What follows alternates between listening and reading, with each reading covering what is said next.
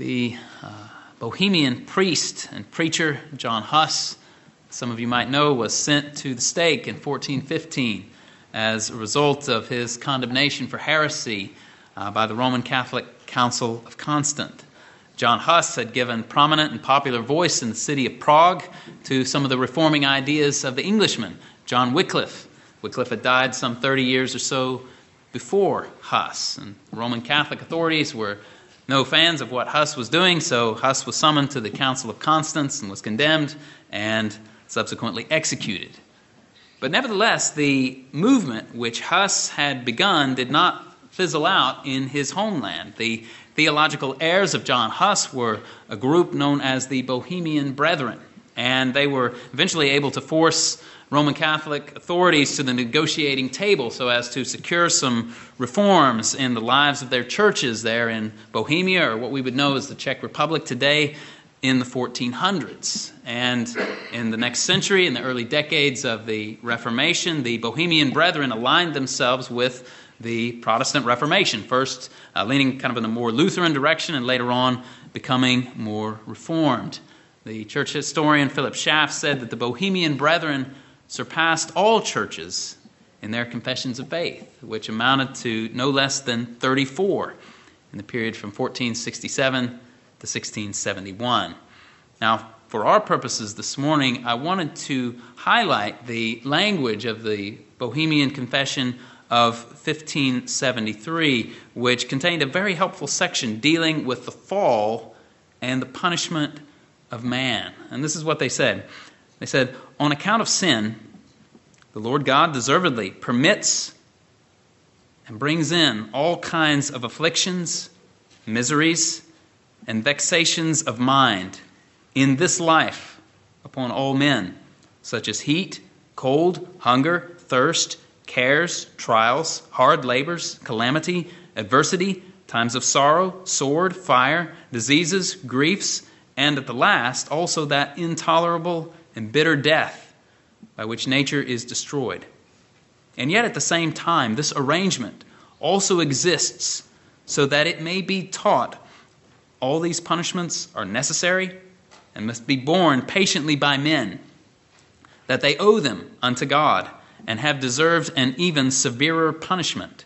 These are brought upon us and are borne patiently, that we may learn to acknowledge the magnitude of our sin and how grievous a thing it is, and also our own weakness and poverty and misery, and that we perceive by experience how wicked, foul, and bitter a thing it is, above all comprehension, that one forsake the Lord his God. Likewise, that those who are drowned in these miseries and have been oppressed with these burdens may be stirred up to repentance and to seek grace and help from God, who is a Father full of mercy and compassion." And what the Bohemian Brethren confessed in that confession is actually what we find this morning in the latter portion of Genesis chapter 3, that indeed it is a wicked, foul, and bitter thing to forsake the Lord, and that because of sin, the Lord does bring to mankind all manner of affliction, miseries, and even gives us over to our sin. But we also find that God is a Father that is full of mercy and compassion. So let's look to the text. Genesis chapter 3 will be this morning in verse 16 and down through the end of the chapter. So the setting, obviously, is the Lord coming, having come to the man and the woman in the garden, having just delivered the curse to the serpent. Now he speaks to the woman. Verse 16. To the woman he said, "I will greatly multiply your pain in childbirth. In pain you will bring forth children. Yet your desire will be for your husband, and he will rule over you." Then to Adam he said, "Because you have listened to the voice of your wife, and have eaten from the tree about which I commanded you, saying, 'You shall not eat from it,' cursed is the ground because of you. In toil you will eat of it all the days of your life. Both thorns and thistles it shall grow for you, and you will eat the plants of the field. By the sweat of your face you will eat bread till you return to the ground, because from it you were taken, for you are dust, and to dust you shall return." Now the man called his wife's name Eve, because she was the mother of all the living. The Lord God made garments of skin for Adam and his wife and clothed them. Then the Lord God said, "Behold, the man has become like one of us, knowing good and evil. And now he might stretch out his hand and take also from the tree of life and eat and live forever." Therefore the Lord God sent him out from the Garden of Eden to cultivate the ground from which he was taken. So he drove the man out, and at the east of the Garden of Eden he stationed the cherubim and the flaming sword, which turned every direction to guard the way to the tree of life. Now, over the past couple of weeks, as we've been in Genesis 3, we've seen the fall of Adam and Eve into sin. We've seen the fruits and effects of that fall into sin. They brought spiritual death to themselves. They became subject to physical death and brought upon themselves the possibility of eternal death. We saw last week the blame shifting and their failure to take responsibility for their sin. We saw the curse that came upon Satan, and also the promise that the seed of the woman would crush the head of the serpent. But the Lord was not finished speaking in verse 15. Rather, he proceeded to speak first to the woman and then to the man, telling them of how their lives will now be made difficult as a punishment because of their sin. And so as we consider these verses this morning, we'll do so under three main points. First, the punishment of the woman. Secondly, the punishment of the man. And thirdly, faith in the promise. Punishment of the woman, punishment of the man, and thirdly, faith in the promise. First of all, in verse 16, we see the punishment of the woman. For her, it was pronounced by God that her pains in childbirth would be multiplied, that in pain she would bring forth children. And please understand that in what I'm about to say, I speak as a man, and therefore in relative ignorance of these things. I speak not from experience. From what I've been told, however, the pain of childbirth can be excruciating and frightening. I was told about a woman who, prior to giving birth, said to her husband, "I don't think I can go through with this." To which, if memory serves correctly, her husband replied, "You will." The lead up to birth can be frightening, and the birth itself can be terribly painful. Prior to the advent of modern medicine, childbirth was not only painful, but also exceedingly dangerous. Who knows how many countless women have perished in giving birth to children. I understand that different women experience these things differently now with the advent of epidural and spinal block, and some babies are born by C-section and so on. Not every woman's experience is the same. This verse says nothing about a uniform experience for every woman. But it does say now that the normal order of things that the Lord had established is going to be much more painful and much more difficult. Greek philosopher Aristotle observed that women bring forth children with more pain than any other creature. Childbirth in a world untainted by sin would have been very, very different than this. And likewise, the marriage relationship becomes strained as well. And so we find at the end of verse 16 that the Lord says, "Yet your desire will be for your husband, and he will rule over you." Now, what does this mean? Well, first, let's make a few observations. First, the statement here is part of the punishment. It runs parallel to the difficulty of childbirth. Childbirth becomes painful in a sinful world, so also now the marriage relationship becomes difficult in a sinful world. How so? Well, specifically, the Lord said, "Your desire will be for your husband." What does that mean? I think the best key to understanding those words is to look ahead to Genesis chapter 4, verse 7, where the Lord speaks to Cain.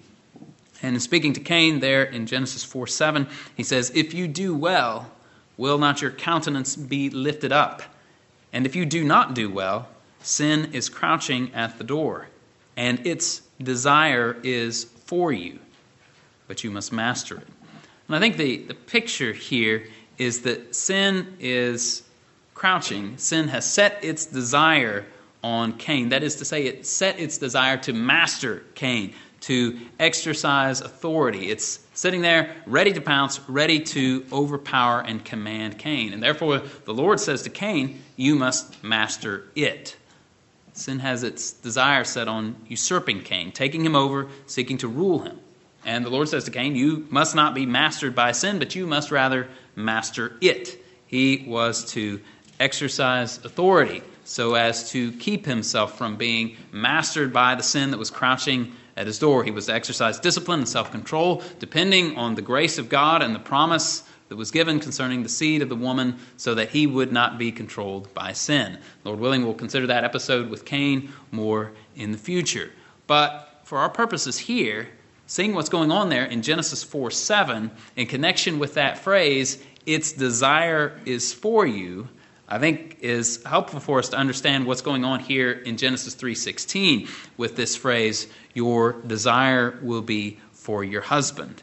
And I think the idea is that now, due to sin, instead of dwelling in harmony with a man leading and loving in a gentle and gracious way, and the woman submitting to that loving, gentle, and gracious leading of her husband, now there is a power struggle that is introduced into marriage. The woman's desire is for her husband. That is to say that she now desires to dominate instead of being subject to the loving leadership of her husband. But that is not all. The difficulty of marriage relationships in a fallen world is not just that of women wanting to dominate their husband. There's also fault and sin on the side of the husband as well, as the end of verse 16 indicates. He will rule over you.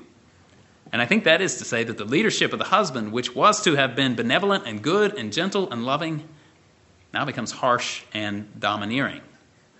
Now, it would be too much to say that the words of the latter part of verse 16 explicitly touch on all problems that can arise in marriage. All kinds of other sins get involved in disturbing marriages. But what we must notice here is that this punishment is given specifically to the woman. Now the marriage relationship becomes hard. But even though it is specifically given to the woman as a punishment, it doesn't stop there.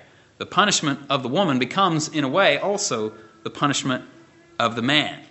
She is now seeking to usurp him. And being sinful himself, he now rules over her and subjugates her, which functions as a punishment. And this punishment functions both upon him and upon her.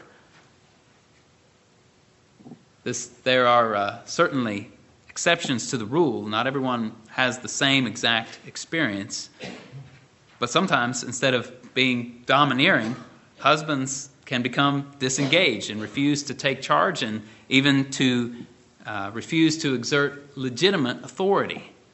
And though this may manifest itself in different ways, the point here is that the harmony of the marriage relationship and the order which God had established now becomes broken as a result of sin, and this disharmony then becomes its own punishment.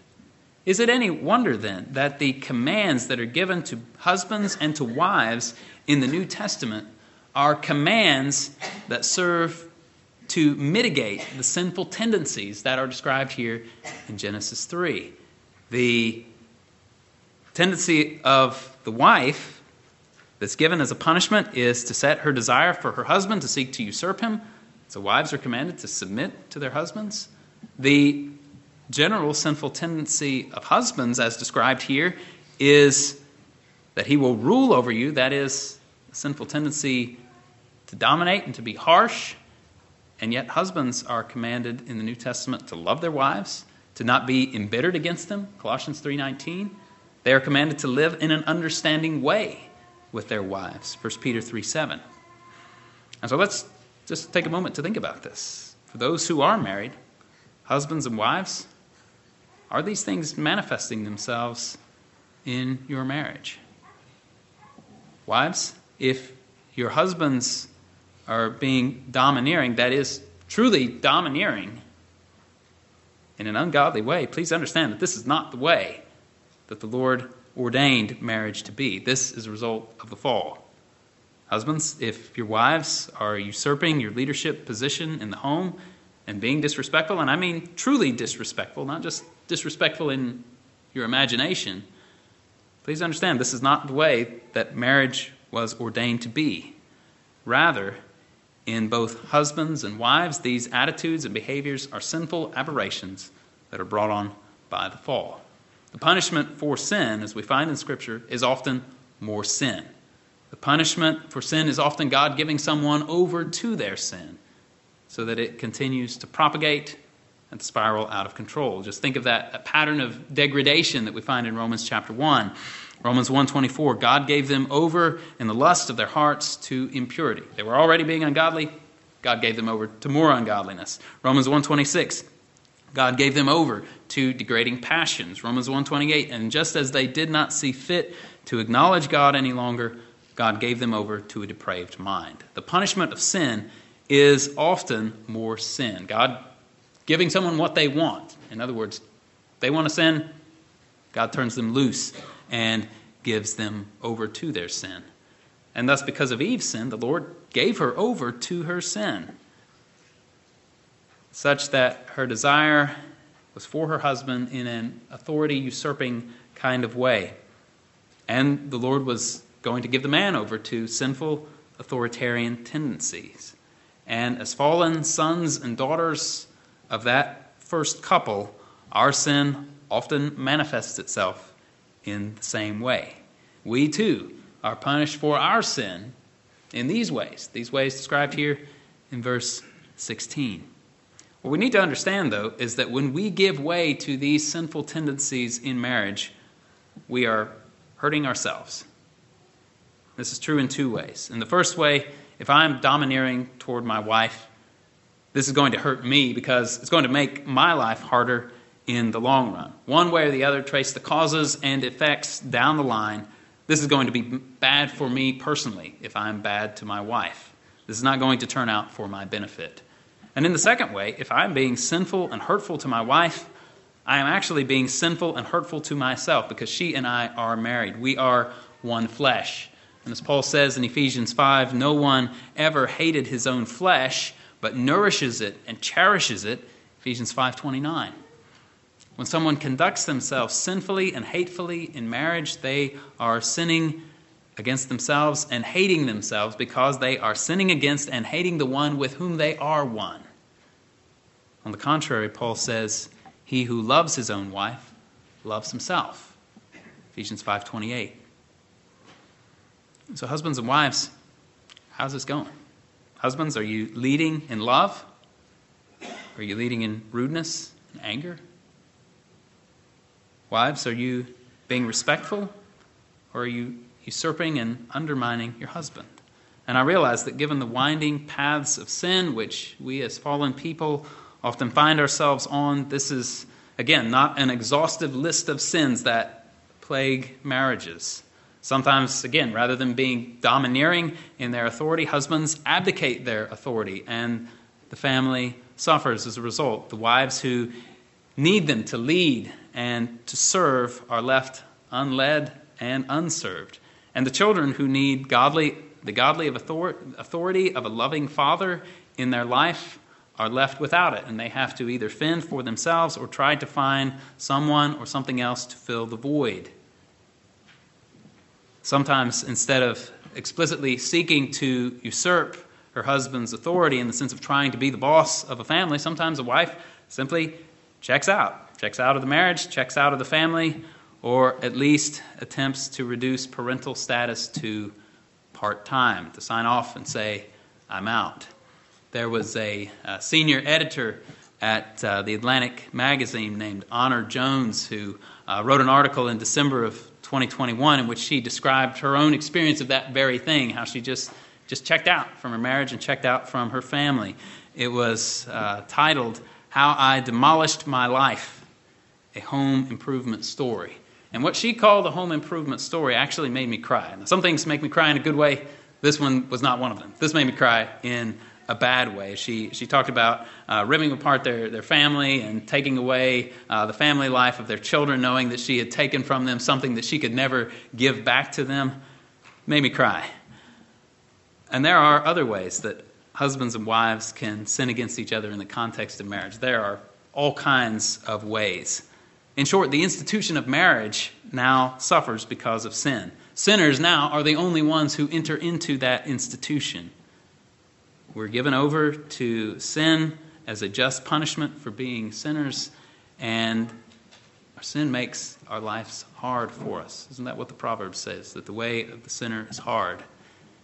Makes life hard for us, hard for our spouse, hard for our children if we have any. And so, friend, let these difficulties brought to you by sin drive you to repentance. Let it drive you to Christ for mercy and forgiveness. Let it drive you to Christ for grace that you may turn from such evils. Let it drive you to seek forgiveness from and reconciliation with your spouse if there's any rift between the two of you. Again, to borrow the language of the Bohemian Confession, these are brought upon us and are borne patiently that we may learn to acknowledge the magnitude of our sin and how grievous a thing it is, and also our own weakness and poverty and misery, and that we perceive by experience how wicked, foul, and bitter a thing it is, above all comprehension, that one forsake the Lord his God. Likewise, that those who are drowned in these miseries and have been oppressed with these burdens may be stirred up to repentance and to seek grace and help from God, who is a Father full of mercy and compassion. And this is where the misery that is brought by sin ought to drive us. It ought not to leave us in despair, but it ought to drive us to the Lord. It ought to drive us to repentance. And when there's trouble or discord in a marriage, the first thing we ought to do is to look at ourselves. Am I causing the problem? Am I contributing to the problem? And if the answer is yes, then that ought to drive us to Christ, to repentance, and also to seek reconciliation with our spouse. But if you're in that situation and you're seriously pondering the question, and you can honestly say, or to the best of your ability, you say, the problem is not me, it's my spouse, I'm not the one with the problem. If that's you, you could be right. Sometimes the responsibility for discord is split between the parties. Sometimes the responsibility is more one-sided. Obviously, you're not sinless, but perhaps you're right. Perhaps your spouse is the sole source, or at least the main source, of the marital discord. And if that is the case, let me say I'm sorry. That is a tough place to be. Let me also say don't walk through that alone. Talk to the elders about it. I've said before, and I'll stand by this, that I can't make anyone change. I can't make anyone stop sinning. We as a body of elders can't make anyone change, but we can give biblical counsel and biblical instruction. In cases where there's clear and unrepentant sin, in the case of a church member, there is the discipline of the church. We're reminded here that the punishment of sin is more sin. This was the punishment that was given by the Lord to the woman, which then flows on to be the punishment of the man as well. The punishment for sin is that they commit more sins against each other in the context of marriage. May God help us to repent and to seek after Christ when these things press in on us. Then in verses 17 through 19, we come to the punishment of the man, which is our second point for this morning. And the punishment for the man is also a punishment for the woman. So Adam is cursed in that he has to eat bread by the sweat of his face. Women also sweat and toil and labor to earn a living, to cook for their families, to homeschool their children, whatever it is. Men and women both labor and toil. And what we see in this is that the Lord first gives the reason for the punishment there in verse 17. And the reason for the punishment is that he listened to his wife rather than listening to the Lord. Adam knew the commandment of God. He had heard it firsthand, but he refused to listen to the commandment of God, and instead he listened to the voice of his wife, who enticed him to sin. And the punishment for Adam is that the ground is now cursed because of him. This makes his work more difficult and introduces a certain futility to his labor. As we saw a few weeks ago, Adam was given work to do in the garden prior to sin coming into the world. And work, as it is good. As it was given, work was not burdensome or toilsome. But now, though the work itself remains good, nevertheless it becomes burdensome, toilsome. There's a futility to it. Just think of Ecclesiastes, how you labor and toil, and do all this stuff, and you can't ever actually achieve the goal. The ground is cursed and produces thorns and thistles. Now the man must toil and work hard in order to eat, in order to survive. In toil he will eat from the ground all the days of his life. By the sweat of his face he will eat bread until he returns to the ground. For he was made of dust, and to dust he would return. Let's notice a few things here in this. For one, we find that in the man's punishment, we find that now death is entering into the world through Adam's sin. And this is in accordance with what we read together from Romans 5:12 and following. Therefore, just as through one man sin entered into the world, and death through sin. Adam has become liable to physical death the day that he ate of the fruit. And even though he didn't die physically that day, nevertheless, his sin brought death into the world. He would one day return to the dust from which he was taken. And in time, after living for 930 years, as we find in Genesis 5:5, he did return to the earth from which he was taken. This is where, and this is why, death entered into the world. It was because of sin. It was through Adam. But a second thing that we should notice here is that even though Adam's sin brought about the entrance of death into the human race, yet contained within the sentences of punishment for both Eve and Adam are words which indicate that death will not come immediately, and that the human race would continue on upon the earth. Indeed, that was already expressed in the curse upon the serpent in Genesis 3:15. The very fact that there would be a seed of the woman in existence to crush the head of the serpent indicates that the human race was not going to be blotted out there that day in the Garden of Eden. The human race was going to continue. And that implication also comes out in the sentence upon Eve, right? She would bear children. That is, she was not going to die right then and there. And the same thing holds true in the punishment pronounced upon Adam. Though it is clear that he would die, that he was now subject to death, nevertheless, it's also clear that he would live. The very fact that he would have to labor in a toilsome fashion in order to eat is indicative of the fact that his earthly life was going to continue. It wasn't going to be cut off right then and there. And so there is punishment of death, but there's also an indication of life. And thirdly, it is also worthy of our notice that the Lord does not explicitly curse Adam and Eve. While he says to the serpent, up in verse 14, because you have done this, cursed are you, he doesn't say the same thing to Adam and Eve.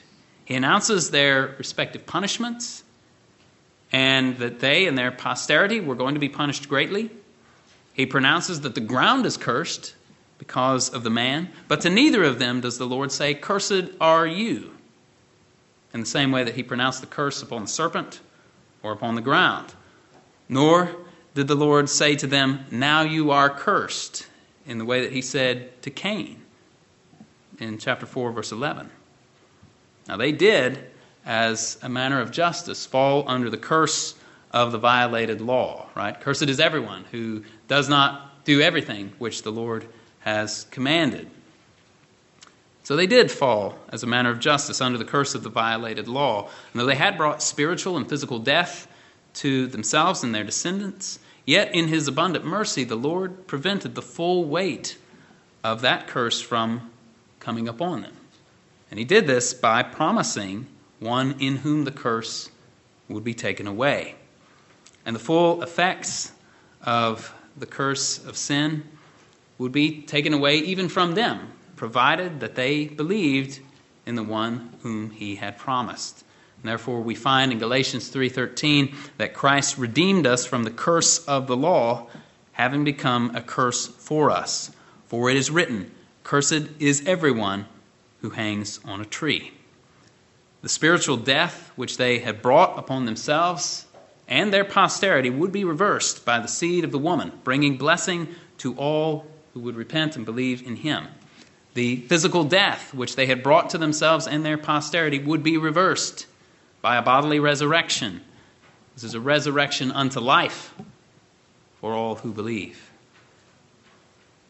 And this brings us then to our third point, which is faith in the promise. And I think in what follows, as the chapter rounds out in verses 20 through 24, we do see evidence that Adam and Eve did believe the promise of the Lord's mercy and grace toward them. Starting in verse 20, we are told of the shape that life in this new fallen condition was going to take. First of all, we see in verse 20 how Adam called the woman's name Eve, because she was the mother of all living. Earlier, up in chapter 2, verse 23, Adam had called her woman because she was taken out of man. But now he calls her Eve, which is derived from the word for living. The text is not explicit here, but this seems to indicate Adam's faith in the word which God had just delivered to him. Namely, the word that Eve would have children, that there would one day be a seed of the woman to crush the head of the serpent. He understands now, on the basis of God's word, that they will live and have offspring despite their sin. He names his wife Eve as the mother of all living. And we find in verse 21 that the Lord takes steps, that he steps in and does for Adam and Eve what their own attempts could not do. They had attempted to clothe themselves with fig leaves. That was insufficient. And so now the Lord steps in and makes garments for them out of skins. These skins were evidently the skins of one or more animals. Animals who were evidently slain to provide covering.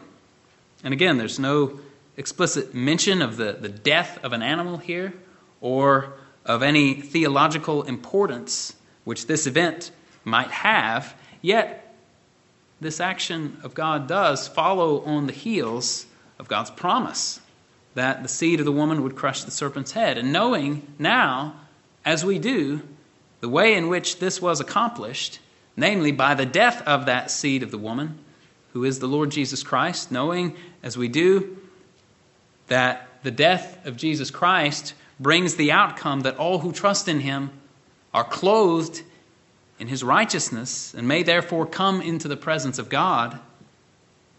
Knowing these things, we can now look back on the historical fact described in verse 21 and perhaps see some theological significance to it, even in just the bare action itself. Just the bare action itself. The Lord was being gracious to sinful mankind by providing them with covering for their nakedness, though they deserved to die. That much is clear. But given the correspondence between what happened here and the great salvation that is accomplished by Christ, it seems that there may have been some typological significance going on here as well.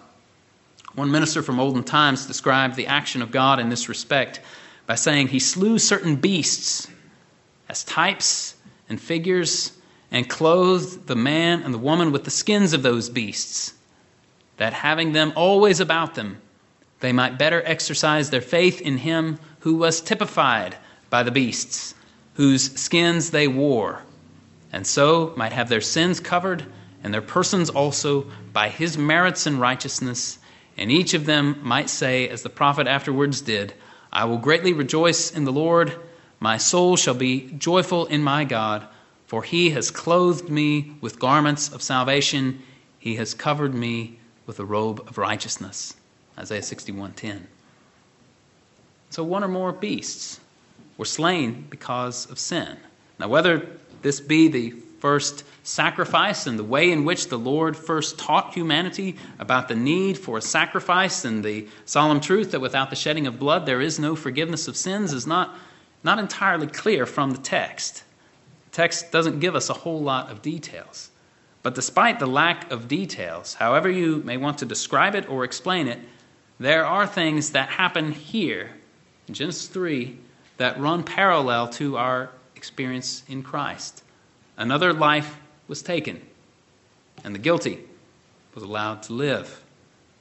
And as a result of that death, something was transferred from the one whose life was taken and was given to the guilty party. In this case, it was skins given to cover their nakedness. In our case, it is the righteousness of Christ imputed to us, with which we are clothed. Our shame is taken away, and now we stand blameless before God. However we may want to describe it or explain it, we cannot deny that there are some noteworthy parallels, to say the least. And in the final 3 verses of the chapter, verses 22 through 24, we see that Adam and Eve were removed from the garden, and we see the reason why. The reason comes first in verse 22. Then the Lord God said, "Behold, the man has become like one of us, knowing good and evil. And now he might stretch out his hand and take also from the tree of life and eat and live forever." Now, as we read that, we must not suppose that the eating the fruit of the tree of life had some kind of magical power to it, by which if Adam and Eve had somehow gotten in and taken a bite, they would have escaped the punishment of death that had been pronounced upon them and would have lived forever as sinners in the world. Some are of the opinion that we should understand the Lord's words here as being spoken in a scoffing and ironic way. In other words, that the Lord is not actually saying that they really would live forever if they ate from the tree, but that he's speaking with an irony there.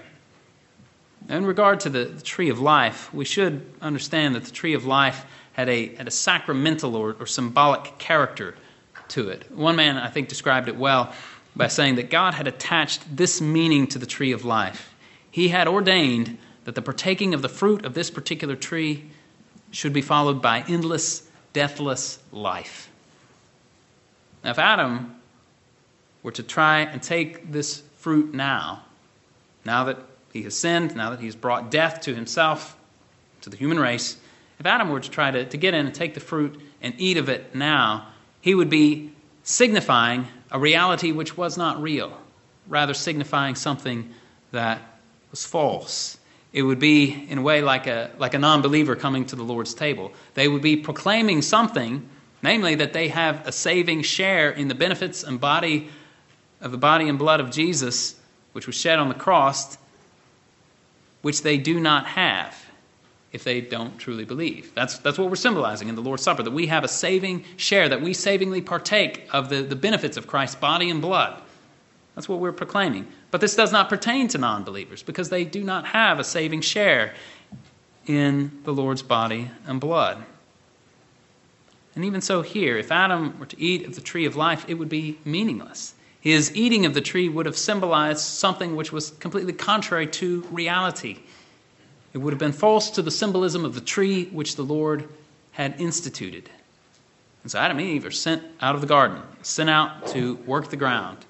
At the east of the Garden of Eden, the Lord stationed the cherubim and the flaming sword there to guard the way back to the tree of life. Adam and Eve could not get back in there even if they wanted to. They were expelled from the garden and cut off from the tree. By all appearance, it seems that they were sent out on the east side because that is the direction in which the guard was placed so that they would not return. And as it is, to this day, this is where we still are. East of Eden. Sentenced to death because of sin, cut off from the tree of life. We live in a world that is subject to the punishments, the punishment of the woman, the punishment of the man, which we have considered. We are in a world that is subjected to futility, a world in which creation groans and suffers the pains of childbirth, to borrow the words of Paul in Romans 8:20 and 8:22.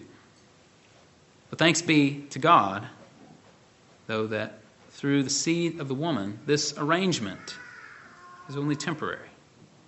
As our brother Stan indicated, there is a way back to the tree of life. And the way back is through our Lord Jesus Christ. And so Jesus says to the church of Ephesus, Revelation 2:7, "To him who overcomes, I will grant to eat from the tree of life, which is in the paradise of God." That is to say, those who overcome in Christ have this privilege restored to them. This privilege which was stripped from Adam when he was expelled from the garden. Those who overcome get to eat from the tree of life. That is to say that those who repent of their sins and believe in Christ and persevere in the grace of God, by the grace of God until the end, will eat from this tree. This privilege will be granted to them by Jesus. Their eating from that tree then will symbolize reality. Those who overcome will eat of that tree, symbolizing that they have overcome, symbolizing that they will not be hurt by the second death. Indeed, we find those words of Revelation 22, verses 2 and 3, a description of the paradise of God, the new heavens and the new earth. And this is what we read there, as we read earlier. On either side of the river was the tree of life, bearing 12 kinds of fruit, yielding its fruit every month, and the leaves of the tree were for the healing of the nations. There will no longer be any curse, and the throne of God and of the Lamb will be in it, and his bondservants will serve him. What we learn here in these final verses of Genesis 3 is that the fall is real, and that sin has brought far-reaching consequences to the human race and to all of creation itself. But the Scriptures teach us that the fall is not final, that the barred access to the tree of life is not forever for those who come to Christ and find life in his name. For those who come to him and have the curse of the broken law removed from them by faith in Christ, who was accursed for us. This means that we must repent and believe and serve Christ here if we desire to be with him and serve him hereafter. This is the gospel, that Christ has come and given himself for us so that we might be restored to eternal life, so that we might be restored to fellowship with God. And the right response to this is to repent and believe, and also to rejoice and be glad in the Lord, who has given to us such a great salvation through his Son. To rejoice that the futility described in verses 16 through 19 is not forever for all who believe in Christ. Let's pray.